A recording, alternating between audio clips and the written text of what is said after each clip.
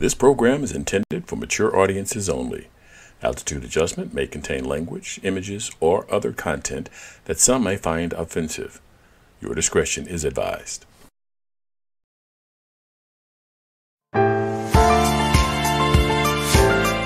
Welcome to Altitude Adjustment.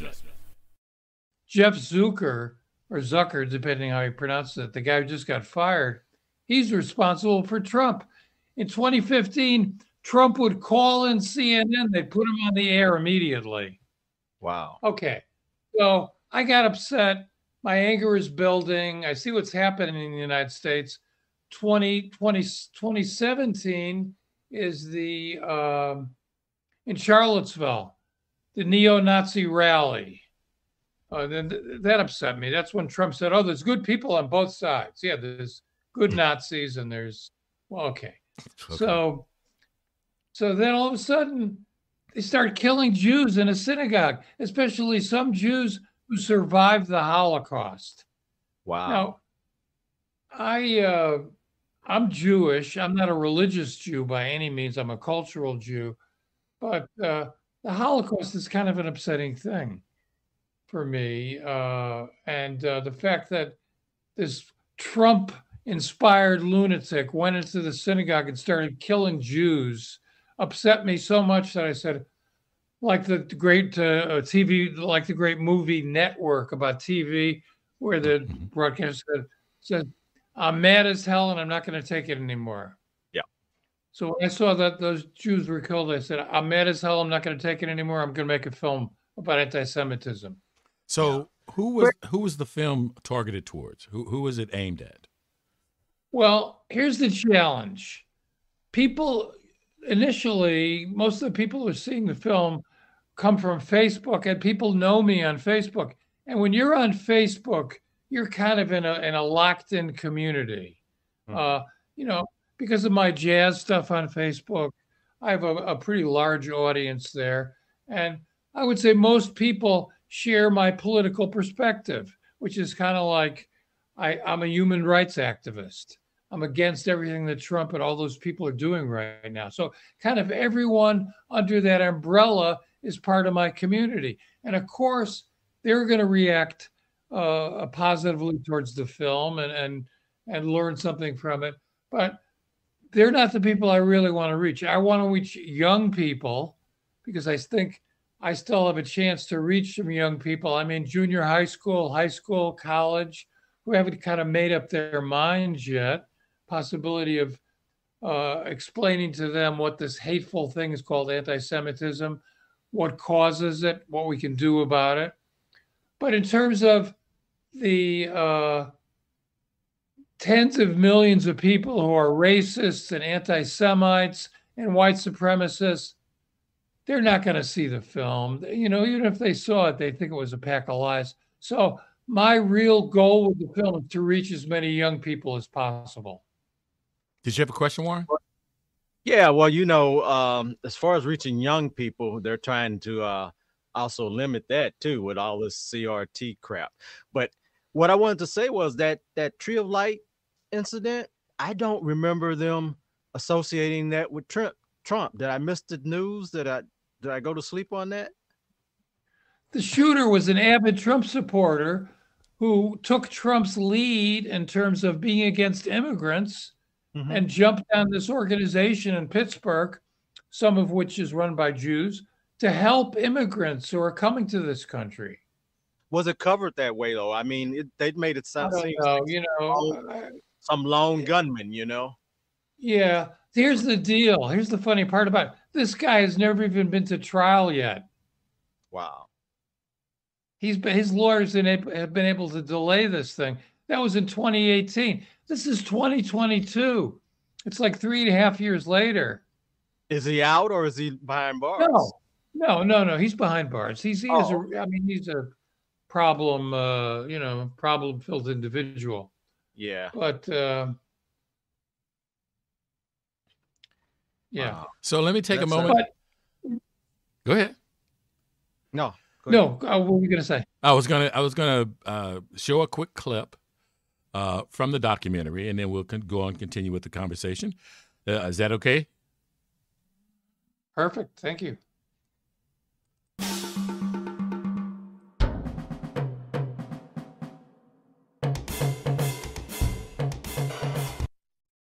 Because of one man's anti-Semitism, immigration to America for Jews trying to escape Hitler's brutal reign of terror simply wasn't an option. The central mystery regarding FDR's immigration policy is this. Immigration was regulated by a quota system which set a cap on the number of people who could come to the U.S. in any given year from each country. The maximum from Germany during the 30s and 40s was about 27,000. And yet in 11 of FDR's 12 years in office, that quota was not filled. In most of those years, it was less than 25% filled. So the Roosevelt administration was deliberately suppressing immigration far below the limits that the law already allowed. That leads scholars to naturally look at what motivations might have driven such a policy. And in the case of FDR, the fact that he privately expressed great suspicion about Jewish immigrants in particular and about Jews in general leads to the conclusion that one of the reasons that his administration suppressed refugee immigration was because he personally did not want a large number of foreign Jews in the United States. This material is being presented Okay. via copyright disclaimer. This program is intended for mature audiences only. All right, Altitude adjustment. All righty. here we go. Hit the wrong Okay. buttons. So it started. So first, one of the things I did want to mention was yesterday. Our show yesterday was supposedly Power Partners, and I lost internet connection yesterday, so we weren't able to stream. So that show will be moved to another day, and so hopefully nothing will happen. I'm just glad we've got our I've got my internet service back today, so we can at least stream today. So anyway, that clip,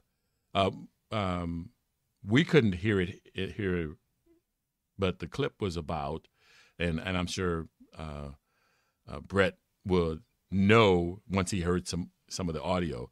But it was Brett had for those people who are listening to the audio version and not watching the video, the clip was about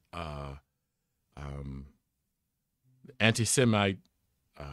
What was it? The anti-Semite Hall of Fame. Hall of Fame. That's what it was, and it was Roosevelt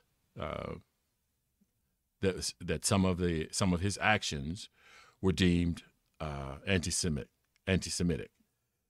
And one of the things that for me is a big question is we have a difficulty having conversations in America. So if you say something that triggers people, let's take Whoopi. So Whoopi made a statement. Now, people disagreed with her, and rather than saying, I disagree with you, this is how I see it, and here's where you and I differ, and you have an opportunity, to give Whoopi an opportunity to look at what they had to say and then decide if what she thinks is right is still right. And that's a part of having a conversation. Every kind of vileness was directed towards her. It was horrible. How do we, or is it possible to have conversations about subjects that are sensitive so that we can come to an understanding?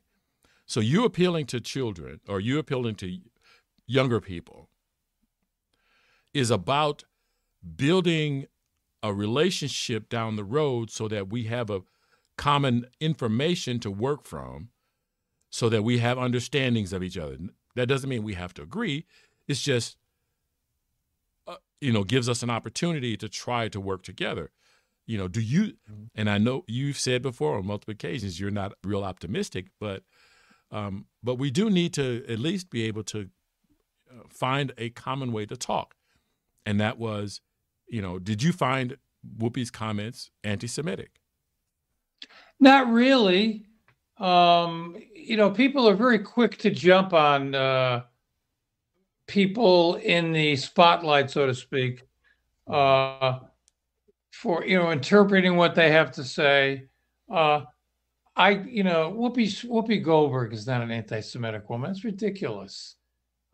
She may have misstated what she was trying to say. I don't know. I didn't follow it that closely, but we're at this time in our culture, we're so ready to jump on someone if we think they're not speaking the truth as we want to hear it, when in fact the truth means different things to different people. One of the things that until the past 20 or 30 years that kind of held this country together in some ways was that people could speak their mind. If you disagreed with them, if you disagree with their opinion, you didn't try to kill them.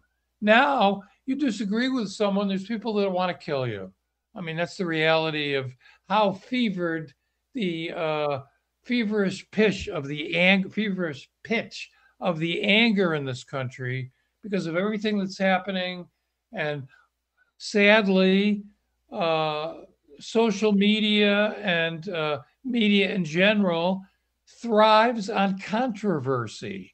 Ratings are stronger for something bad that happens instead of something good. So the corporate entities that control the media and social media, for them to foster controversy is one of their goals because they're trying to bring in more people. They want people more time on Facebook, more time on TV. You want controversy? You want the lowest common denominator? That's what we're going to give you. And that's what we've got now in this country, the lowest common denominator. Right. Yeah. So one of the things, and I would like to see us be able to have conversations. And that's what I've tried to do here is that we can have a conversation. And if you disagree with someone, be able to explain your position to disagree. So in doing a little research, a little work for this show, I went out and listened to a few people, on the internet.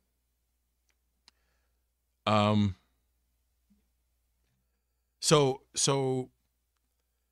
in trying not to be inflammatory, the difficulty I find is I listen to some people's views, and it appears to me that they don't realize what they're saying.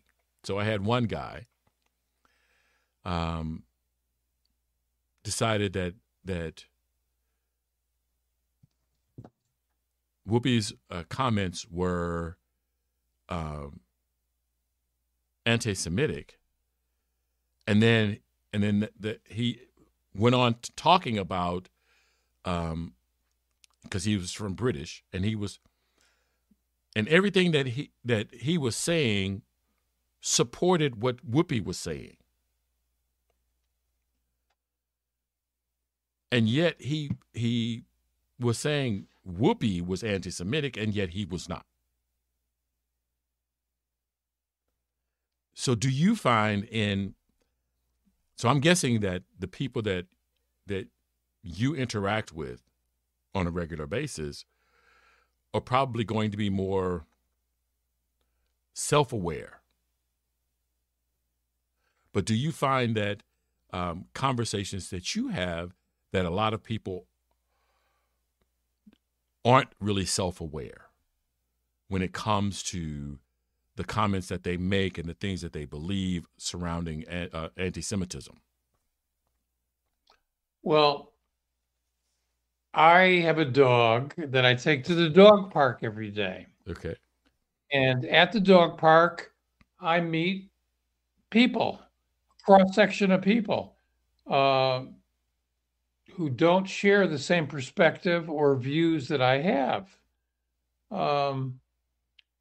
These people, some of them are very, very set in what they believe, and they cannot it's impossible to try to communicate with them because they're so fixed and so rigid. They're not open to listening to an idea that, something, maybe, what about this side of it? The other people who disagree with me, they're a little bit more open-minded, but it's that percentage of people who just don't want to hear about it. Some of them are anti-vaxxers. Some of them are probably white supremacists. Some of them are probably anti-Semites, but they certainly don't voice that to me. But certainly a number of them are anti-vaxxers, and that's just what they believe. They strongly believe that, and they cannot look outside of that world to accept maybe they're wrong. Maybe the possibility exists that you're wrong, but they don't want to hear about it. So those types of people, they make communication very difficult. But there still are other people who have an opposing point of view who are willing to listen. So I don't want to generalize and say everybody who disagrees with me is full of shit, because only some of them are. Okay.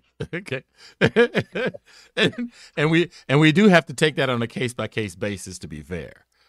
Yeah, always. Absolutely. I really don't like this pigeonholing. We're going to talk a little bit later about jazz, Yes. which is my first love, one of my loves. And one of the ways that corporate America has tried to market this music is to give it certain labels, to pigeonhole it. He's a blues artist, or he plays straight ahead, or he plays avant-garde, these different things, categorizing it. And that carries over into people.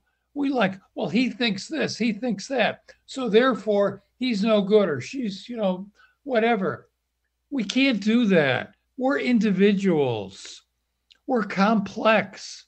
We have to deal with people on a one-to-one basis. I agree with that. I do. So was this your first foray into a documentary that wasn't centered around music? Yes. Well, no. I take that back. It was the first feature-length documentary. Since I moved to Tucson 20 years ago, I kind of got involved in a lot of the border issues and immigration things. So I did some shorter films around that. I was teaching documentary filmmaking at a community college here. And several years ago, there was a controversy regarding DACA students. These were the students who, under the Obama administration, were able to come to the United States. They were able to stay in the United States. They weren't born here, but somehow they got here, and they were studying. I forget the exact details of it right now. But anyway, people tried to stop them. It's still kind of hung up in the courts. So I was teaching some of these kids. They were like teenagers, and they couldn't understand. They lived their entire lives in the United States. Now somebody wanted to throw them out to a country that they'd never really been to. And I remember one little girl. She came in. She was crying. She's, why are they doing this to us? Why are they doing that? So it touched me. I ended up doing a film about DACA students with my students there. So I've done some serious stuff. But this latest film is the first full-length documentary I've done. Okay. I noticed there were quite a few people associated with helping to build the team. Do you have like a normal group of people that you work with, or do you pull together your team as you need it? I'm a guerrilla filmmaker. I'm a one-man band. Oh, it's okay. I do almost everything myself, only because of the financial limitations that I have. I've had some wonderfully supportive people that I've raised money for my work with crowdfunding. Mhm. People that I've met on Facebook and YouTube and other places who've been generous. But when it comes to the actual production of the films, I do most of it myself, although I have gotten help. For example, a friend of mine is a great musician, Bob Mincer. He did the music for the film. Another friend of mine is an animator and a musician as well. Saul Rubin, he did the animation. Someone else did some graphics. But all the other stuff I did myself. And I've kind of reached the end of the line in terms of working that way. It's just too much to take on. I'm only one man.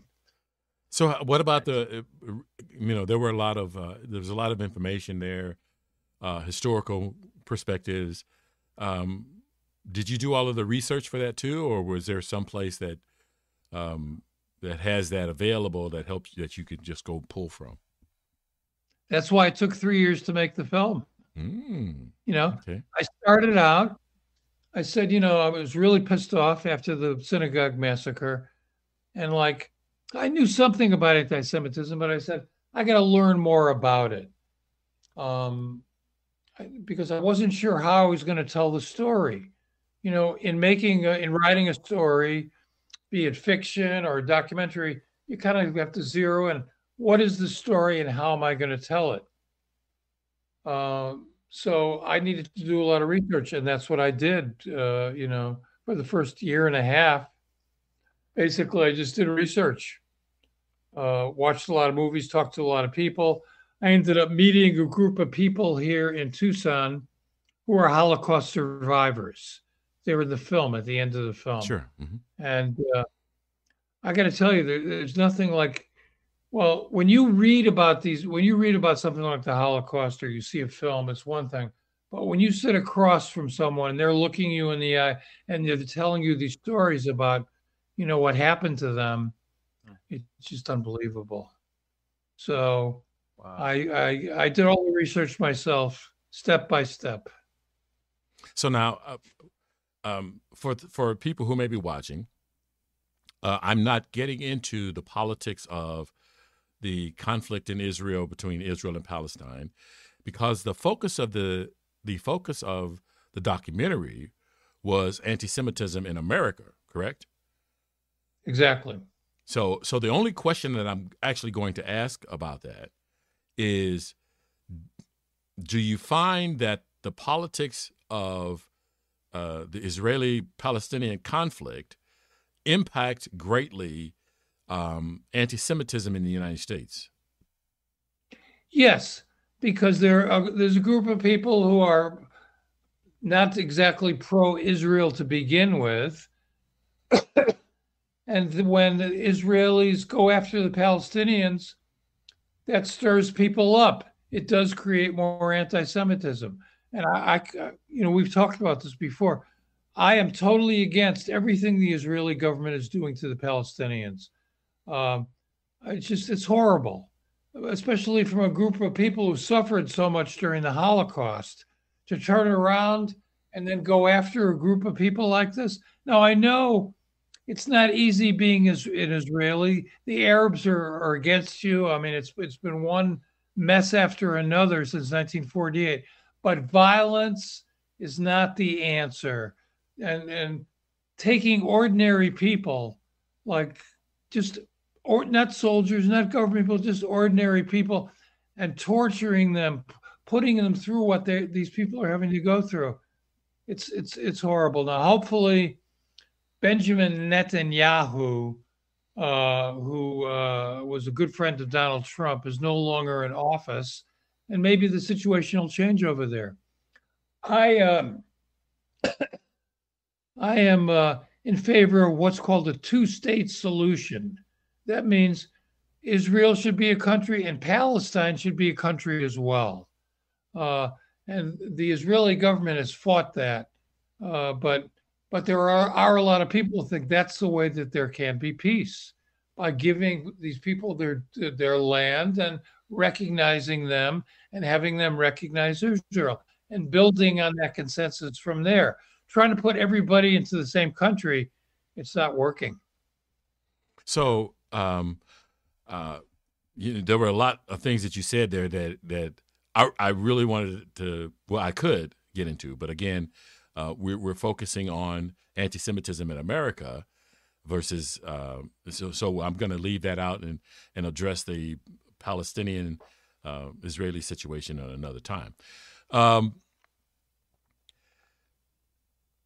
So there were some recent events that have spurred you. Do you have your own personal stories of anti-Semitism that has impacted your life? Well, I once experienced anti-Semitism in a very intense way. I don't really talk about this often, but I'll share it with you today.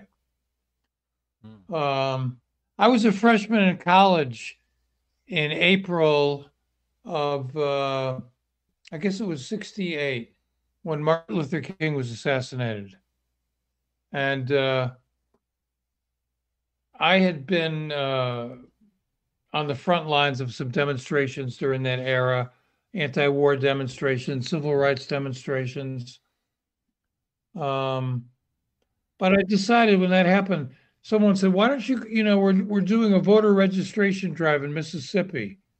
A bunch of us were going to drive down there in a station wagon. Why don't you come down there? See what you could, okay. I'm like, 18, 19 years old. Sure. So I'd never been to Mississippi. So the first thing that hit me was Mississippi totally freaked me out. I mean, when I grew up from Connecticut, there was always talk about the South, The South was like backward, a lot of racism. Man, when I went to Mississippi and I saw African Americans walking down the street, kind of looking to the ground, looking ashamed. I mean, it just, this is the United States? What the fuck is going on here? I felt it. But so I was there on a mission. So I was outside of Jackson, Mississippi. I forget the name of the town, some little town. I got lost. We split up individually. We were going to canvass the neighborhood. I got lost, and I was, walking around trying to figure what's happening. All of a sudden, this is like a movie. These three guys pulled up in a truck. For lack of a better expression, this was the word that was used at the time, rednecks. And they came after me. You bastards, what are you doing down here, blah, blah, blah. And you must be a fucking Jew, but they started to beat me up. Okay. Never got beaten up before, but not like John Lewis got beaten up with a thing on my head, but hitting me with their fists. A little bloody. So I'm laying there in the ditch. I'm like, dazed. How am I going to get out of here? And a police car pulls up. One of these sheriffs. Kind of reminds me of the movie In the Heat of the Night. Okay. Rod Steiger is the racist sheriff. Rod Steiger was a great actor, by the way. And I love Sidney Poitier, who passed a few weeks ago. Another tremendous actor and human being. So anyway, I'm in this ditch. This guy comes over to me. I think, oh, thank God, somebody's going to help me. The first thing he did, he kicks me in my legs. He kicks me in my stomach. He says some vile things to me.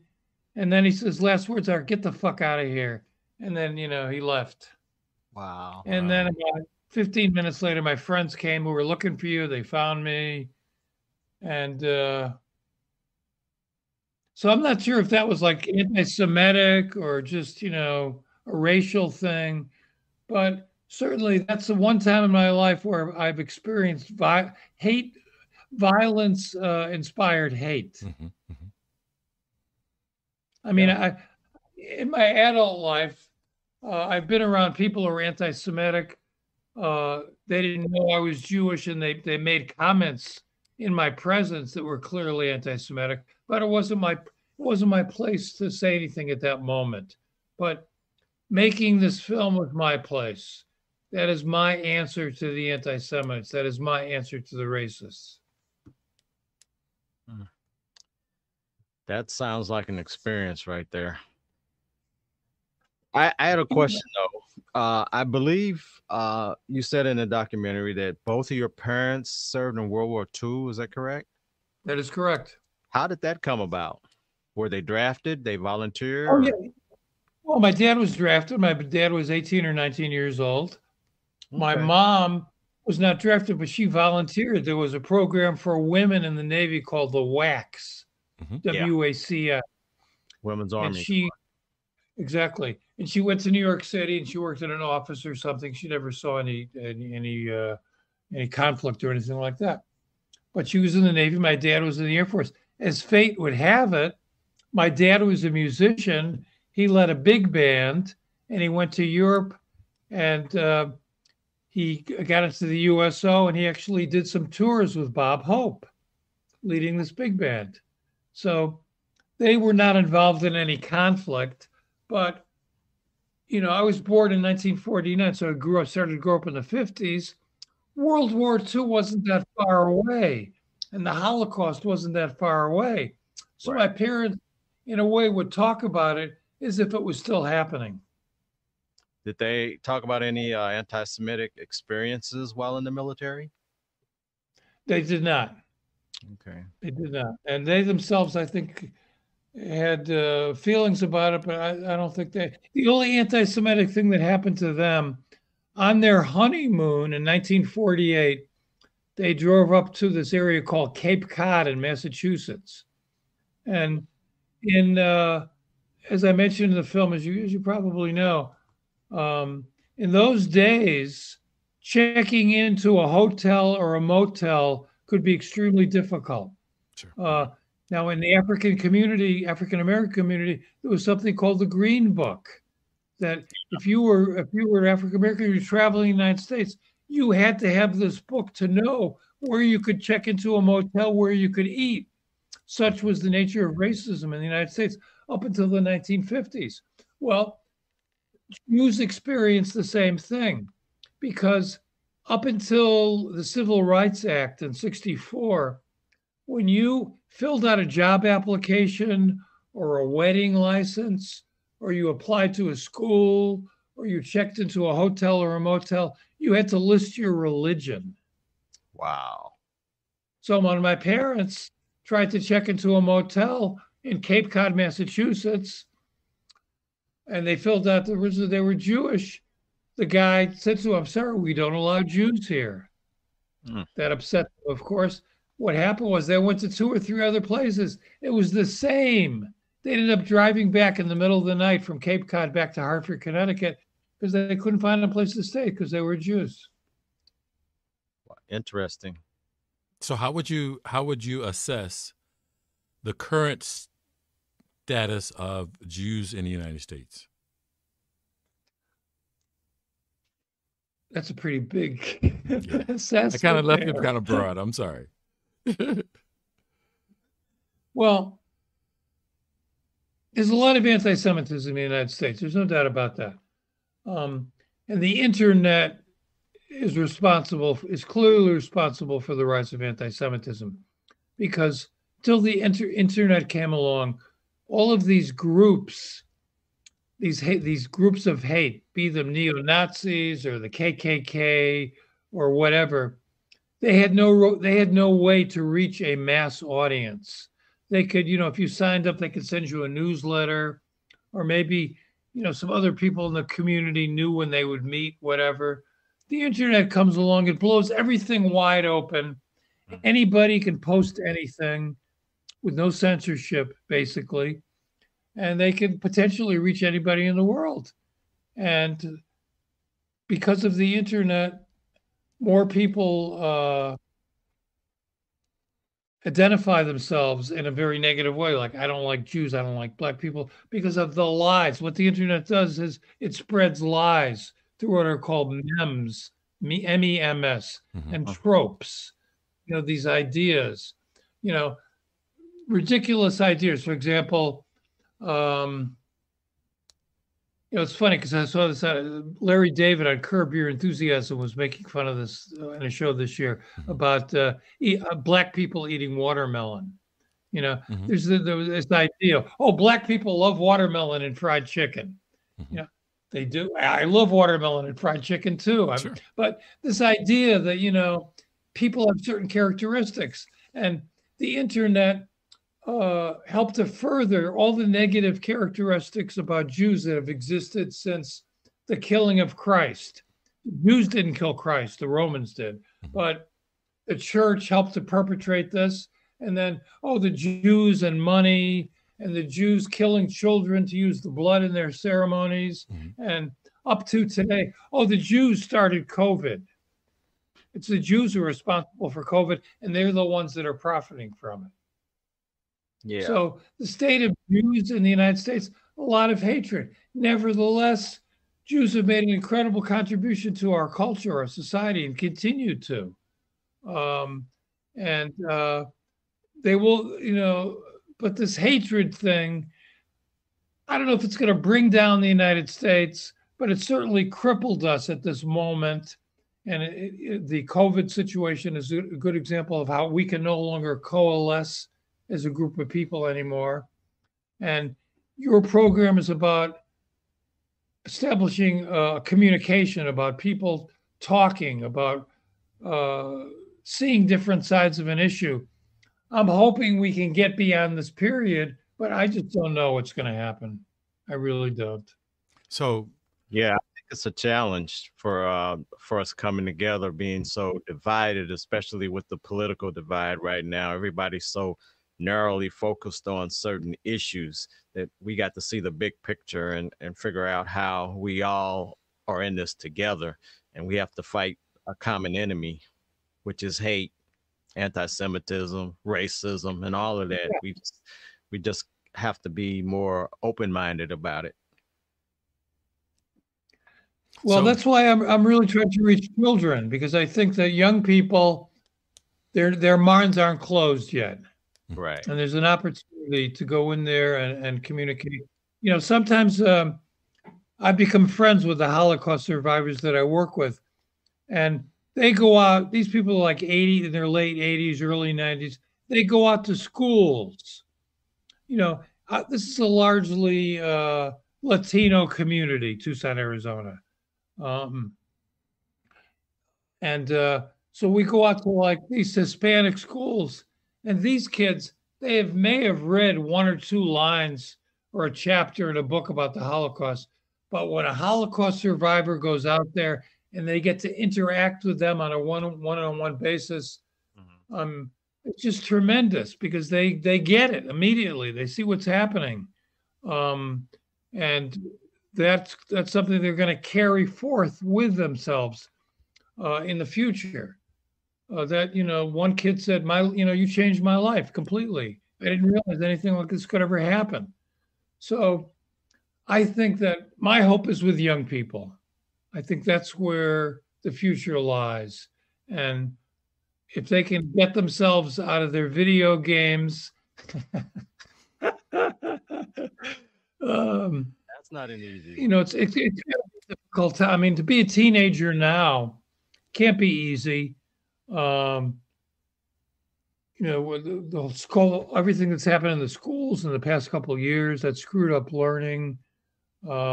No real leaders in our culture. Nothing to look forward to. Everything's so negative. But I still have great hope for kids and for young people. So I'll let you go, Leon. I just wanted to ask this. When Chomsky said Jews killed Christ, that was just a quote, and that wasn't like his belief, was it?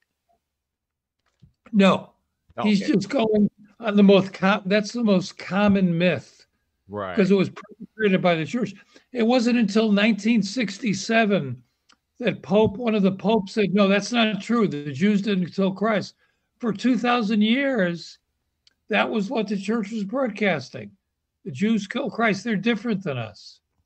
Well, I think that points out to interpretational flaws in scriptures and things like that, and what people want to twist it to their own beliefs, maybe. Yeah, I mean, if Jesus Christ, I'm assuming there was a Jesus Christ, if he came back today and he saw what happened, how people have took what he did and twisted it around, and people who were, the great comedian Lenny Bruce, he once did a routine about Christ and Moses coming back to New York City. And, he sees the priest in St. Patrick's Cathedral. He's wearing a ring worth $25,000. And on the way to the church, they drive through Spanish Harlem and they see how people are poor and people are suffering. So I'm a great believer in faith I'm a spiritual man, but institutions always seem to like go in the wrong direction Right. from my perspective. So do you? Go ahead, Liam. So there was a. So I have debated on how to ask this question, Okay. because one way to ask the question implies something, and then asking it a different way implies something else. So I'll do the best that I can. This is an attempt to get your understanding about do Jews or have Jews' success in America contributed to the perceptions that some groups have about Jews, such as the Fed is an organization that is not tied or controlled by the government. It has been, it has had several Jewish heads, and then in 2008 there was the big financial blow up, and there were several financial institutions helmed by Jews, and everyone looks at how that all shook out, and nobody didn't even get their hand slapped on that. The film industry the Jews have been rather successful in the filming industry and radio and television, and there have been numerous attempts to tie some of the ills of society to the filming industry. So the question then, as I was trying to ask, was, are Jews a victim of their own success? Well, there are successful Jews in medicine and banking and show business. Are some of them less than honest? When I think of the banking industry, when I think of the financial structure of the United States, I think mostly, I don't care whether the people are Jews or whatever their beliefs are, their primary interest is money and power. And it doesn't matter, where they come from, that overrides everything. So should people in relation to the last major financial crisis, 2008, should heads of royalty, should some people have been held responsible? Yes, they should have. And some of these very rich, powerful people, be they Jews or whatever, can literally get away with just about everything. They can buy their way out of everything. I mean, look at on the other side of the pond, Prince Andrew. This woman accused him. She was a teenager. He sexually molested her or whatever. She spoke out. What do? Oh, here's $10 million. Do you think you can be quiet now? Yeah, she's going to be quiet for $10 million. So he has that money. It's like he can get away with this stuff. And you come to the United States, the people who control J.P. Morgan and Chase, some people on the Fed and the banking industry, a lot of Jews down there. I don't want to say they're crooks, but some of them are. I mean, that's just the way it plays out. In terms of the movie business, I do think that I am not in favor of censorship. I'm not going to tell somebody how to, what movies to make, what subjects to make. And if somebody makes a movie that I am in total disagreement with, I'm not going to go see it. I'm not going to, want to check it out. But I'm in favor of people having the freedom to cover the subjects they want and let the marketplace decide whether or not they'll be successful. But at the same time, I think that people who create something that's going to reach many, many people should keep in mind that there are different messages in these films that go out to people that you might not want to send to people.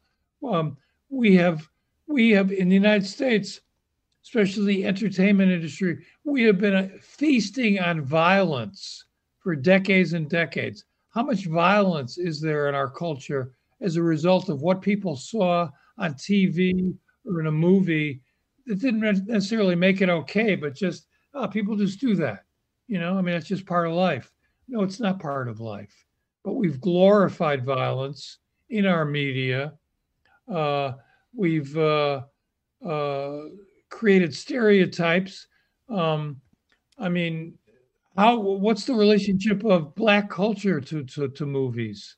The stereotypes that have existed for so many years, portraying Black people a certain way, so much so that in many cities, if a Black person goes into a department store, an employee has to stand and watch over them because they're afraid, they're going to steal something. They're Black, look out. Because they saw that in a movie or a TV show, or they heard it on a talk show, and it perpetrated that myth.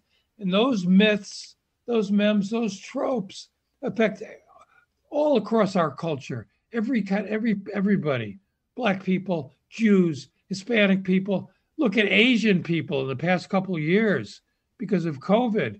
Chinese people, Asian people are getting beaten up in this country because of, the lies that are being perpetrated about Asian culture. And this hatred of China. China started COVID. I don't know where it started. I don't know. I'd like to know. Maybe they started it, maybe they didn't. But it came from there. We got to hate China. So what goes back to my question, what is it about our species? Why are we so negative about someone who's different from us in any way whatsoever? We're very suspicious. Are we trying to hold on to what we have? Are we so lacking in self-confidence that we can't let other people succeed? I don't know. I don't know the answer to these questions, Leon. Well, that's why we have the conversations. That's why sitting down with one another and being able to speak. You say something, I say something, I tell you what I heard you say, et cetera, et cetera. That's where we can start to become a better society, I think, because when we start to listen to each other, we understand what the person is saying, what the person is feeling, how they are interacting with the world around them, and then we can, best put into place practices that makes everybody feel comfortable. So as I promised, I wasn't going to spend the whole time on the documentary. So we're going to talk about your music documentaries. So talk about what do you think is your, do you have a prized gem in that work, that body of work? It's kind of like asking which of my children do I love the most? I understand. but there are children. I'm not going to go there anyway. So which of your children do you want to highlight first? Well, I think for me personally, because I grew up with the music, it had such a powerful impact on me when I was a teenager, and when I first came to New York, went to NYU and came to college and got to live in New York and hang out in jazz clubs all the time. Before I first got there, jazz musicians were like gods to me. And I held them in such high regard. And then I got to New York and I found out they're just people, Mm-hmm. Some of them are, I don't know if you've seen my video where I tell my Jimmy Smith story. No, I haven't seen it. The crazy story. It's a little too long for right now, but so I learned to separate the person, the creator, from the music, because some musicians aren't so nice. Most of them are, but still some of them who I thought were gods just turned out to be mere people. So I say that because when I was a young man listening to the music and going to hear them live, and then cut to 20 years later, I'm a jazz journalist. I get to meet a lot of these people. I get to know them, become friends with them. And then 20 years after that, I start to do documentary films. So I'm doing films about people that I've been listening to my entire life, people that, I admire. For example, one of the first jazz things I got into when I was a teenager was Dave Brubeck, Take Five, mid 60s. That was very popular. And I saw him in person, came to my high school. It was fantastic. One of the first things I ever saw live. That was in 64. Cut to 1999, 35 years later, I produced some of the first live webcasts. Now it's very common, but back in 99, before broadband, it wasn't very common. But the company I was working with, we were doing live webcasts from Birdland. And we did two groups. One was the Saxophone Summit with Michael Brecker, Joe Lovano, and Dave Liebman. And the other one was the Dave Brubeck Quartet. So suddenly, here I am hanging out with Dave Brubeck, going to his house. This guy that when I was 14 years old and idolizing him, who would imagine that I would, be working with that? And that's carried forth to other people. When I was a kid, I listened to Sonny Rollins all the time. I love Sonny Rollins. And then 1978, when I was writing for Downbeat, they said, "Oh, why don't you go do an interview with Sonny Rollins?" Wow. So I go to upstate New York. I get to know Sonny Rollins. We become friends. And then when I started doing the Jazz Video Guy thing in 2004, I was producing websites at that point. Mm-hmm. And I said to Sonny, I said, "Geez, let's do an interview on video." And that was the beginning of like literally hundreds of hours of video that I did with him, where he opened up and talked a lot about his life.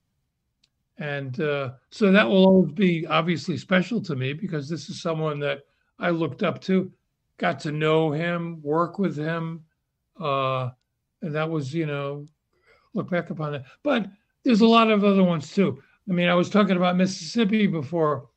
Mulgrew Miller, the late pianist who was from Mississippi, I got to know him as a writer, and then I did some video with him, and he was just an incredible person. I mean, incredible musician, but a remarkable person as well. And that for me has been one of the great joys of my work, getting to know a lot of these musicians, because a lot of them really are special, very unique people, like Sun Ra, like Wayne Shorter.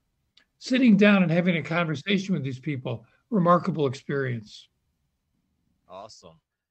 We have a drummer, Ronnie Barrage, on our crew, and he knows a lot of those guys. And I was wondering, if he could get Sonny Rollins. And he said, well, he was looking to it, but I'd love to have Rollins come by. Well, Sonny had a respiratory problem. Oh, did he? May have been caused in 9/11. He lived 2 blocks from the World Trade Center. Oh, and okay. When the second tower went down, he was living in the high-rise. He went downstairs, and he breathed in all that junk that was in the air. Sure. After the towers went down. Wow. That was in 2001. 2013, he started to have respiratory problems. And he can't play anymore. He had to stop playing. And it was very, very, very, very difficult for him. This is a guy who, since the age of 12, when he got his first saxophone, spent multiple hours every day by himself in a room practicing woodshedding. Suddenly, he can't do that anymore. Can't play anymore. So he is like kind of removed. He's always been like a kind of a, what's the word I'm looking for? Recluse? Hermit in a way. Recluse. But now he's like even more so. So he doesn't really do interviews. He can't. Yeah. I stopped shooting video with him. I mean, he's like living out his final days. He's 92. I guess he's going to be. So so are you now living in your own celebrity, or are you still, working hard to make a name for yourself? Well, I'm very lucky in that I've done something with the Jazz Video Guy that has reached many, many people. Because, when I first got online, first time at the beginning of the internet, it was December 1994. I said, even before video, even before audio, I said to myself, this is going to be great for jazz because jazz is a global medium. This is going to be a good way for the community to come together. And it's worked out that way in many ways. I'm not going to get into the injustices of streaming and how musicians are ripped off by sites like Spotify that pay them, a hundredth of a cent for every time their music is played, something like that. It's impossible for them to be compensated fairly. Sure. But And for people who are learning, 100 million. what's that? They give Joe Rogan 100 million for his show. Actually, that's been No, not updated to 100. 200 million. 200 million. Yeah, they're giving him 200 million. Yeah. Unbelievable. But so I'm very lucky in that, a lot of people like what I do. Mhm. And this documentary that I've just done is really the first time I've been able to stretch out and deal with another subject. But it's difficult to break through in terms of getting people to see your work, to have that communication, because in the times we're living in, there is so much content. There are so many choices just for a film. There are platforms like Netflix and Amazon and all these different streaming channels, and the cost of production is much lower. You don't need to have $1 million to make a movie anymore. Right. So a lot of films out there, a lot of places to see them, very difficult to break through. So I appreciate the positive feedback I get, but I'm not driven. I don't need validation, and I don't need to be rich. I'm just trying to do the work that I love to do, and I'm going to keep on doing it as long as I can. Very good. Tell people how to follow you and see your work. Well, jazzvideoguy.com leads to my YouTube channel, which is Jazz Video Guy. I usually post 3 videos a week. 2 would be like archival videos that I found from concerts in the past, mainly from Europe. And then I post another video each week that I produce on my own. I've been doing a series the past few months about Michael Brecker. It's called the Michael Brecker Podcast. But I do other things on there as well. I got a video I'm working on now that I'm coming up with called Why Isn't Jazz More Popular? That I hope will start a dialogue.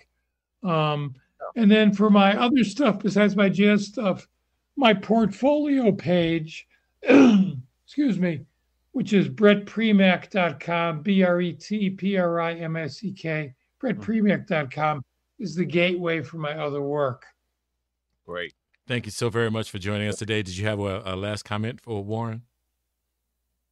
Well, yeah, I just wanted to say thanks a lot for coming out and sharing with us, Brett. It's good to talk to you, not quite face to face, but close enough. And one day, hopefully, we could meet up and share some more experiences. And before I go, I'd like to just make a brief comment. As far as personally, in the past, I may have said some things that were offensive or hateful, and I want to apologize if I've offended anyone that's Jewish, LGBTQ, because I've changed, I've grown, and I've expanded my point of view, and I see things a little bit differently now. And I will say that part of the problem that we have in society somehow tends to evolve around religion, and I think we need to look into that. It's unfortunate, but that's what's happening in the world. People have different religious views, and they cross over into everything else, and it just gets out of proportion. All righty. Thank you very much, Brett, and we will look forward to possibly having you back. Thank you very much, Leanna. I love what you're doing, And anything I can do to help, I'm here. Okay. Yeah. So here's what I'll say. I'll put in my, when you become super successful, don't forget us. You mean when he becomes a millionaire? I didn't want to talk about money. I said super successful. Don't change my words. Yeah, I think he's successful as it is. I mean, with the work I said he's super done, successful. Yeah, super successful. I think he's super successful. Very good. Well, thank you, Brett. We're going to go ahead and take off. All right. I got to go, guys. That concludes this episode of Altitude Adjustment. And thank you for listening. This podcast is streamed live on YouTube and Twitch.tv and is designed for listener interaction. Visit the website, thelionsdenstl.wixsite.com/home to join the discussion. The audio version of Altitude Adjustment is available where you get your podcasts, including Stitcher.com, the iTunes Store, and the Google Play Music Store, to name a few. Remember that the internet is powered by your likes, shares, and comments. So please like, share, and comment on this and other episodes of Altitude Adjustment, because it matters. And as always, look out for the other guy, because they may not be looking out for you.